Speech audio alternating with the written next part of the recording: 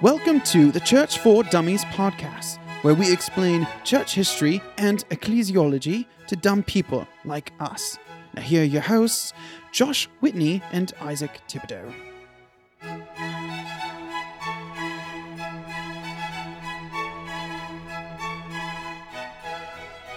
Bubbly. Dude. Was that gross? That was gross. That sounded gross. I wasn't even drinking anything. What kind of bubbly you got there, pal? I got black. This bubbly is black cherry. Blackberry. You said black cherry. I said blackberry. No, you said I've got raspberry, or do you want black cherry? I said I've raspberry. been spending this whole time thinking I'm drinking black cherry bubbly. That's- Bubbly also isn't champagne, in case anyone's No, wondering. it's sparkling water. Yeah. That's what it is. With It- 0 calories, I might say. Mm-hmm. And it also has, this is always my favorite, blackberry flavor with other natural flavors. Yeah. What are those flavors? Why can't you tell us? I want to know what those flavors are. Like Taco Bell that says made with real beef. I'm like, yeah, but how much? I want to know how much. What are we talking about here? Come on. Well, cool. Well, hey, man. How are you today? I'm good, man. Now that I know that I'm drinking blackberry bubbly. Yeah. Well, sorry for the surprise. No, it's fine. I'm not mad. I'm just disappointed. Yeah. Well, No, it's been a good day. How about you? How have you been? dude. It's work has been work. It's been halfway wicked decent. Oh, that's good. Yeah. Yeah. So we are on part 5. Part 5. Final Believe part. Yeah, the final part. Yeah. We're going to take the last 2, put them into one. Yeah, this has been really fun giving kind of like a base groundwork for all of this. Yeah. Of how history has looked very briefly throughout the ages. Yeah. We will definitely backtrack because there's tons of stuff we skipped, like tons of stuff So we skipped over. much. There's so much. So we got tons of content Yeah. for the future that we will knock out. So in today's episode, the final episode of our Church Through the Ages series, we will be touching on the age of ideologies in the global expansion, which will be from approximately the year 1900 to the present. Yes. Oh, yeah. Oh, yeah. Let's do this. You want to ask our first question, sir? First question is question 1. And these are the same 3 questions. If you've been listening to any of them, if you haven't, go back to the very beginning. It's awesome. 3 questions kind of as we look through church history. Question 1 of these 3 is, how did the church govern? How did it govern? Well, that's a great question, Josh. Thanks for asking me, man. It just came to me. I know it was very heartfelt. It was. Yeah. Just So thought of it. the church governed during this age. It's kind of weird. So there's a couple different dynamics going on. The first dynamic that we need to look at on the Protestant side of things is the rise of liberalism, Mm-hmm. and in response to that, the rise of fundamentalism. Mm-hmm. So if we look at those 2 camps within the Protestant world, there was the liberal church. Typically, the liberal churches were part of the mainline denominations like Methodist, Presbyterian, Lutheran, Anglican, or Episcopal. Episcopalian, yeah. These denominations, particularly within the United States and some in Europe as well, the leadership and the hierarchy, the governmental structure of the church, because it was more Episcopal or more of this governmental organization over local churches, once liberals got in there, it kind of trickled down and affected a lot of the churches. So this is where we see the split of the Presbyterian Church into the Presbyterian Church USA, which is very liberal, and then the Presbyterian Church of America, which is conservative, and then the even more conservative Orthodox Presbyterian Church, and so on and so forth. There's plenty of them. And all of these major denominations ended up splitting over this issue of liberalism. And if you're not super familiar with liberalism, we don't necessarily mean political liberalism. Right. What do we mean? I have a fantastic answer for you. What is it? I really don't. I don't have a great description. I was not expecting you to ask me. You're like, oh, Isaac's talking. I'll just let him take that one. Oh, I was. I just like queued you up for all this stuff. Yeah. Like, oh, Josh is going to give a great answer. Okay. No, I wasn't goofing off. I was looking up. I was trying to think. There's a great documentary I saw about that specific split between the PCA and the PCUSA, and it was really good. And I was trying to find it, so I was not prepared at all to answer that. I can briefly fumble through it, but I did not have anything. I'll just prepared. say something. I just felt like I was talking too much at the front. So no, you're great. Okay. I'm prepped and ready to go, but not about that. Okay, well, I'll finish it then. So the liberalism we're speaking of is theological liberalism, which basically is an unhinging from historic Christian thought. Yep. So views of Jesus being God, that was thrown in the trash. Views of Jesus being born of a virgin, or a literal resurrection, literal bodily resurrection, or the authority and infallibility of the Christian scriptures. All these things were under attack by the liberal church, and they were just kind of focusing more on like the social justice aspect of what Jesus taught, which in many ways it's a good thing. Like the social justice aspect is not bad entirely, though of course we'll have more to say about that at some point, I'm sure. Yeah. But nonetheless, that's kind of what happened. The theology just kind of died, and with it, the church just died. The liberal denominations, they really just stopped caring about the Great Commission and what it actually is, and just kind of focused on charity work and all these other things, which again is like, it's nice, but that's not the mission of the church. The mission of the church is to bring the gospel to the nations. So we have that issue. Then on the flip side, we have the conservative or the fundamentalist churches in response to the liberal. Yeah. And we kind of have a little bit of experience with that, don't we, Josh? We do. We do. I think probably more so you than me. My experience in it is probably a lot more gracious than what you probably have experience with. I grew up with a mother who was raised in the King James only. I don't want to say she kind of grew up in that fundamentalist background, but not very strongly. My grandfather was a great man who loved his grandchildren very much and never once was any kind of like domineering.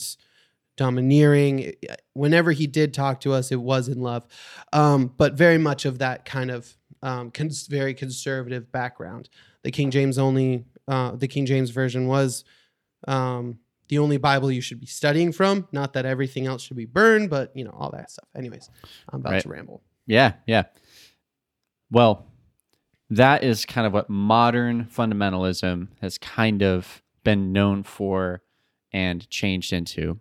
But the original fundamentalists weren't really like that. They were just Christians who wanted to hold to the Orthodox faith. Mm-hmm.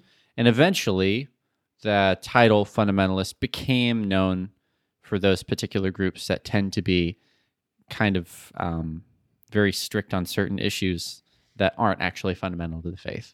Very much what we see in Scripture of like having the law and then building a hedge around that law to make sure that you never broke the law. I think would be a way of how modern day fundamentalism looks, right? But and not at all how it was supposed to be. Yeah, exactly. Fundamentalism was just a response to liberalism, trying to fight for the historic Christian faith. And so, honestly, it was awesome. And the cool part is, we see while the liberal churches liberal theology is pervading in those mainline denominations that have more of a higher church government. The churches that had more of a local church government, like your Baptist or Pentecostal churches, those churches exploded in growth during this time, and the government was all local, and it was mostly conservative churches in this group. So that, I think that's really interesting, that the ones that had less governmental authority, these are the ones that are actually growing and pursuing the Great Commission and all that, almost like the Holy Spirit is the one that leads the church and will make sure it prevails and not some structure outside of it. It's interesting. I mean, yeah, it's definitely an interesting thought. Sorry, my Baptist was showing there. I apologize. I'll be more modest, I promise. That's fantastic. Yeah. No, very true. Very true. God blesses the Baptist churches. I think that's all. Yeah. I think that's the point we're trying to get at. Awesome. Oh gosh. Awesome. No, not necessarily. Right. No, right. I think Lord's doing a great work with a bunch of different churches. But that, I mean, that is in general what you see: local church government thriving, higher church government dwindling. Right. Right. Through That's red true. tape or through whatever you want to say. Yeah. Just seem to be more heart and passion and individual Christianity. Not individual Christianity is like this is my own personal and like no one touches it, but like the actual involvement of the individual Christian. Right. Yeah, exactly. Yeah. So that's pretty much how the church governed as far as like the Protestant world is concerned. And we'll touch on super briefly. Do we want to touch on the Vatican II thing? Yeah. That would definitely be in church government. Absolutely. The Vatican II showing up in 62, which I did not know this. Guys, if you don't already, I've already talked to somebody in our church who does have this book as well, but Church History in Plain Language has been such a phenomenal read. That's what we've been going through to grab all these information. Like, that's how we have these ages. We're following the guideline of the book. But I didn't know about this until reading the book, that Pope John started the Vatican II within 90 days he announces of him becoming Pope that he wants to have a council. But halfway through it, he dies. He ends up passing away. And then the whole question was whether or not it would continue with Pope Paul, which it did, obviously. But yeah, Vatican II was kind of a tipping point for Catholicism. Where before, if you listen to our last episode on, not our last episode, but our last episode on Church Through the Ages, you'll remember that we talked about one of the downfalls of the Catholic Church during the time of progress, was they were clinging to the past and they didn't know how to enter into the 20th century. And here in Vatican II is their answer to that. Of their deciding to join the 20th century, for the worst. I think. I mean, I'm not Catholic, but being a conservative Christian looking in, it was a change to appease more to the world than to hold to what they would consider to be. In some senses, in other senses, it was really good though, because you had the other aspect of the fact that there was a lot more, it addressed the unity between Protestants and Catholics. So it allowed for a lot more discussion across denominational lines in that regard, which is very healthy, I think. And it also, I believe it was around that time, and I could be mistaken, but it was around that time that English translations of the Catholic Bible started appearing. Whereas before it was mostly like focusing on the Latin Mass and the Latin scriptures and all that. And it seemed to be more regional after that, which is, I think, I mean, that's good. And as far as it is, you know what I mean? Like it's an upgrade in that regard, but in other ways, not so much. Right. Well, that's what I mean so I should clarify when I see looking at that, I think any progress that the Catholic Church makes to here's my Protestantism coming out. Any attempt they make to come closer towards interacting with Protestants is great for me. Yeah. So in that regards, yes, the things that they did were great. Right. I was talking more as Catholicism. Yeah. It seemed to be a breaking away of their orthodox traditional teaching of a Catholic Church, and it seems like maybe forsaking some of that to be more accepting to their environment. Yeah, more relevant. Yeah, a little more open. For me, that's great because now there seems to be a more of a relationship between Catholics and Protestants, where before it was the dirty Protestants that revolted against the true church. Right. So right. in Now that we're seen as regard- separated brethren. So. Yeah, exactly. Yeah. But yeah, on that aspect, great. On the other aspect was definitely, I thought, the way I read it, a breaking away or a separating from their Orthodox Catholic teaching. Yep. And even within Catholicism, I know there's great debate on the Vatican II and whatnot. But anyways, yeah, I think that kind of sums it up. We're not Catholic, so we won't talk a whole lot on that. So Josh, let's go to question 2. How did the church expand during the age of ideologies and the global expansion? So in one regards, we spent a lot of time talking about the liberal church versus the conservative church, which was really great. But a lot of what was happening, especially closer to the beginning of the 1900s, but the beginning of the 20th century, there was not very much expansion whatsoever. During the age when you read this book of the ideologies, there was great oppression, mainly coming from the fascist and socialist communist regimes throughout the world that really sprung up more or less at the same time. Between the defeat of the German people with World War I, having to sacrifice a lot politically to the rest of the world, feeling as though they had something to make up for, something to fight against. That's where you see this rise of Hitler and the Nazi Party. And not to get too much into that, but setting that small, mild framework for what would be an incredible persecution on the global church, or at least the European church, which really did have a huge effect on the rest of the world. Granted, the American church, the South American church, whether you're Protestant or Catholic, weren't really affected too much, except for how do we answer to this evil in this world as Christians. But for Europe, it really shook these Christians to their core. On one hand, you had during the rule of Nazis, you had and I think I'm getting some of my facts mixed up. I'll start with Germany. So with them, there was a huge uprising because the entire country of Germany felt defeated from World War I. Whether you're a Christian, whether you're not Christian, everybody felt defeated from World War I and felt like they got a huge penalty. That's a very,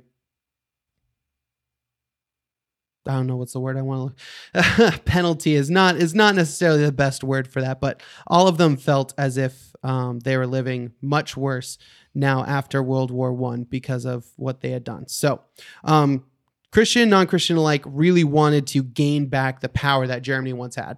So at the very beginning, you had a lot of Christians supporting Adolf in his rise to power because he looked to be a man who would bring the economy, would bring their social, national, world platform status back as a country that could produce, and not just a country that was involved with World War I and had terrible people. And Adolf provided a lot of promises for that. And so they got huge Christian support. Even the Pope providing a concordort. I think it's called concordort. Just like we saw with... Conquistador? Conquistador. That was it. Conquistador. not Concord. I think that's what it's called. I don't know.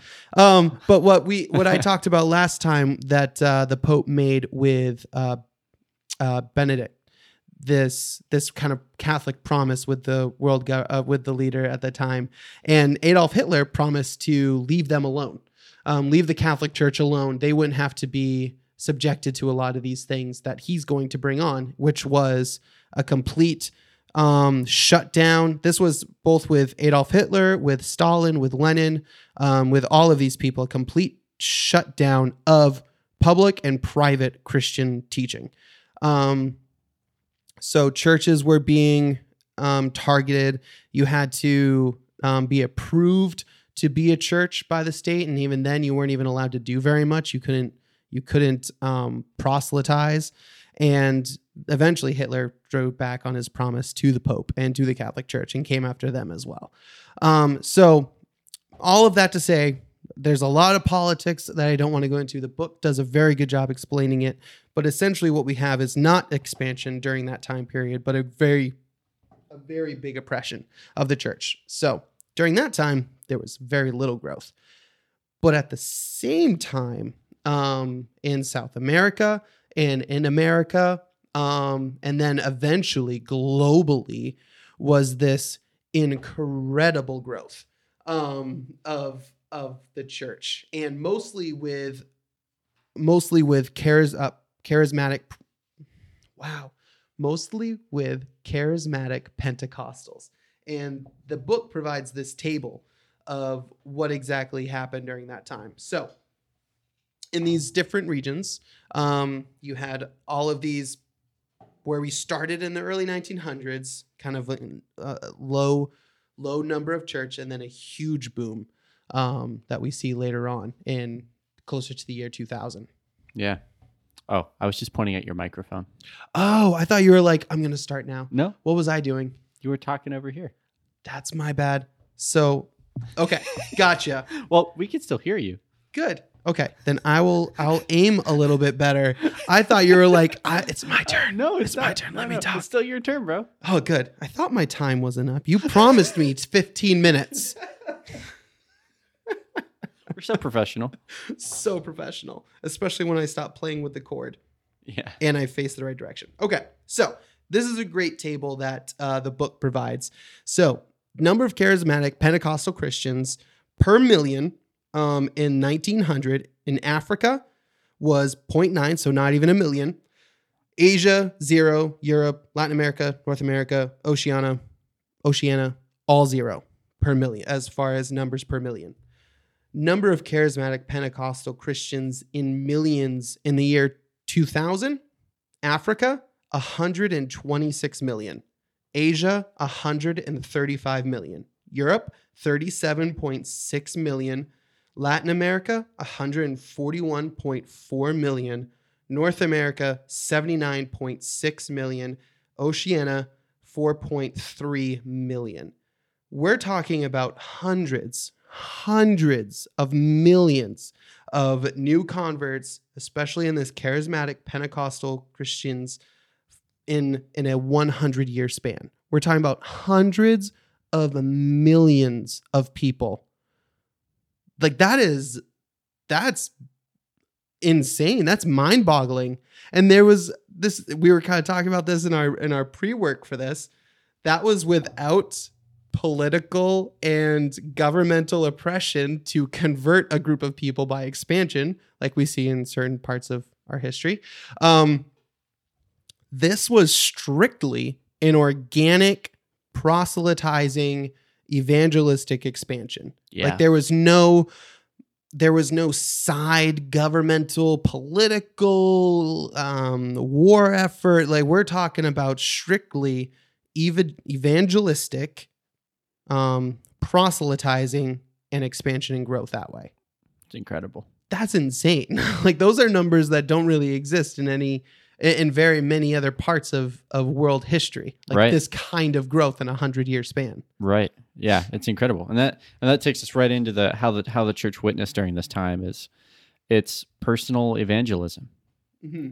And evangelistic crusades too. Yep. Like Billy Graham, Billy Sunday. Yep. Who else? Trying to think. No, pretty much just them. They were like the big crusades. They were the big in ones. Yeah. There's There's other ones things that after that. happened, but like as far as Yeah. evangelistic crusades. Yeah. It's incredible. Like all of that without a governmental structure forcing that on people. It's just people hearing the gospel, the word of God, and people responding to it in faith. That's awesome. And That of is course, awesome. with large numbers of people professing Christ, of course, there's going to be people who are nominal, who aren't really serious about it. But there are people who are serious about it because those numbers don't just come from nowhere, especially when it's organic like that. Right. Like there's out of those millions, like millions, like Yeah. all of like, and oh man, I got to say this because I know the background I grew up with, and hearing numbers like that, initial response isn't, oh, praise God. It's, well, of course. how many of them really mean it? When you're telling people, I'll give you all this if you say you believe in Jesus, of course they're going to say, I believe in Jesus. Right. No. And it's like, yeah, there's people who evangelize for wrong motives and who don't preach the full gospel. Yes, there are. But God will always work through his word. Wherever his word is preached, he will work through it, regardless of how horrible the circumstances are. Right. He will build his church. And I mean, even if you don't mind, this is something I heard Paul Washer say. So I don't have a direct quote from Billy Graham, but he was talking about it once during a documentary and saying even Billy Graham mentioned that he would be surprised if 30% of the people that profess Christ during his campaigns actually believed in the gospel. So there's that reality too. Like even this man who did all of these things, like, yes, does that table show that there were 100% verified, discipled, Christ-following people in those numbers? Who's really to know?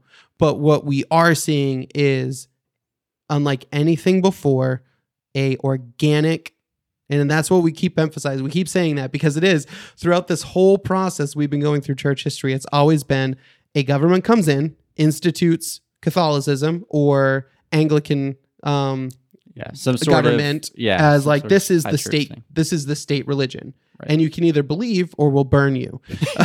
Believe or burn. Oh man. So the point is, like, this is a big movement. Yeah. A huge movement throughout the world. It's incredible. Yeah. It's super, super cool. Yeah. And that we see that same kind of thing still going on today. It's still very like organic type stuff. Mm-hmm. And to bring it into kind of the present, the way that the church is evangelizing now is there's still crusades going on. Mm-hmm. Not big names like Billy Graham anymore, but there are still like organizations that are outreaching and sharing the gospel. Mm-hmm. And now with the internet and social media, it has exploded. Things on YouTube, Facebook, whatever, Twitter. There's just so many ways to reach people with the gospel. What did you say? Even TikTok. Yeah, that's right. Even TikTok. Yeah, even TikTok. It's just there's so many avenues now to share the word of God. And again, like we shouldn't be pessimistic about that because yes, it is very easy to look and say, oh, well, there's a lot of nominal Christianity and all that, right? But we're not the Lord of the harvest. Right. And we're not supposed to separate the wheat from the tares. That's God's job. What we do is we look for people who profess Christ as Lord. Mm-hmm. And then the cool part is if we take them at that confession, then we have an excuse to get ourselves involved in their lives, put our arm around them, and help disciple them. And maybe we'll uncover the fact that they really don't believe the gospel, and we get to share the gospel with them. But just by accepting the fact that they are professing Christ as Lord and treating them as a brother, whether or not you're entirely convinced they are, that will help actually get them to know the gospel better because you're not burning a bridge, you know? Yeah. So I don't know. That's not really in the notes, but I think that's a helpful thing. I've been sure. I'm like, where's this in the notes? It's like, oh, wow. Yeah. No, but it's very true. Absolutely. Yeah, man. Yeah. Anything else on that last piece there? Yeah. So with that, I think I mean you did touch on it. There's kind of a caution that we should take, that we shouldn't be relying on this new media to be the church. For one, if some of our listeners probably realize or have taken notice that we're in the middle of a pandemic worldwide, and has talked about, to keep people safe, we should not gather in person for a time in order to have church online. And I know that there's a lot of people out there have varying opinions, but the scripture is very clear that the whole point of the church is to be an ecclesia. An ecclesia is not the Greek word for church. Ecclesia is the Greek word for the called out one, or the gathering, like a public gathering. Yep. So we do use that word for church because that's how it's used in scripture, is talking about the church, not just a group of random people. But we shouldn't be using social media as a means for the church. We should be using it as a means to witness about the church. Right. Go back to episode 1. Go back to episode 1, dog. Was that DAWG, dog? It absolutely was. All right, man. You got to tip that hat sideways now. Tip that hat. I literally did. He told me to do it, so I did. With that, I want to read a quote from the book, in the global expansion portion of the book. And in it, the last edition, this is the 4th edition. This was written in 2013. So at that time, technology was not new. It was probably at the, it's still on the very much going up as far as advances and stuff. And in it, before what I'm about to read, he talks about the iPhone being introduced in 2007 and being standard for like college students, and how technology is impacting the campus, the companies, the private citizens, and all these different things. And he ends this portion of this paragraph with, evidence leads others to conclude that modern communications technology causes people to suffer from weakened capacity to concentrate and diminished creativity. And I think time has shown that played out. So as much as this social media is, again, if we're doing anything about this church through the ages, is we look through the past and try to learn from it.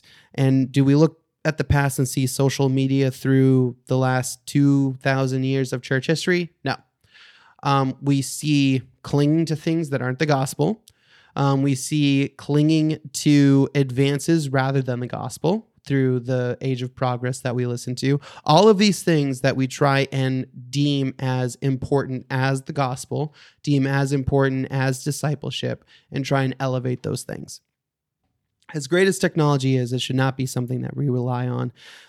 And I feel very strongly, and it breaks my heart to see churches trading in technology as a means to be the church in this time of a pandemic. It hurts. I don't think that we should all be going guns blazing, saying the pandemic can't hurt me because I'm a Christian. That's silly. That's Christian Science. That's not what we're doing. Which is neither Christian nor science. Which is super ironic. We shouldn't. This isn't like a blast to the face political movement, but we are called to be gathering. We're called to be the called out ones, and that can't happen through your laptop or through Amazon Fire Stick or Roku, wherever you watch your church services. We understand providential hindering. We get that as far as taking care of your neighbor, right? But we are the called out ones. We are to be the assembly of Christ and taking care of each other's needs. And in technology and social media doesn't do that. Yep.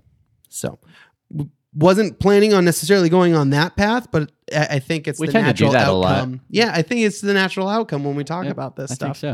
I think so. Right on, man. Cool. Well, that concludes Church Through the ages. That's it. It's over. It's over, but we've only just begun. And this episode is? Say it. What? This episode is? This episode is good. In the can. In the can. In the That's a can. call out. Do you know what that is? No. You don't know what that is? No. I thought if anybody knew what it was, it would be you. In the can. As soon as I said this episode is, my wife, because she's very nice and she listens to this, she'd be screaming, oh, fierce marriage! Fierce marriage, fierce marriage, fierce marriage. Yes. Okay, sorry.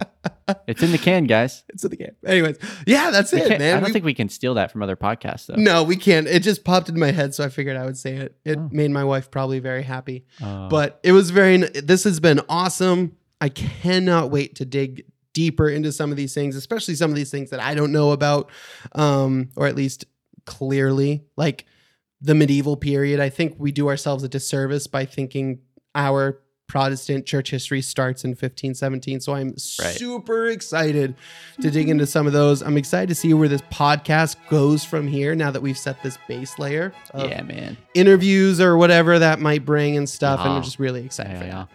Cool. Well, guys, thanks for tuning in. Yes. We will see you next time.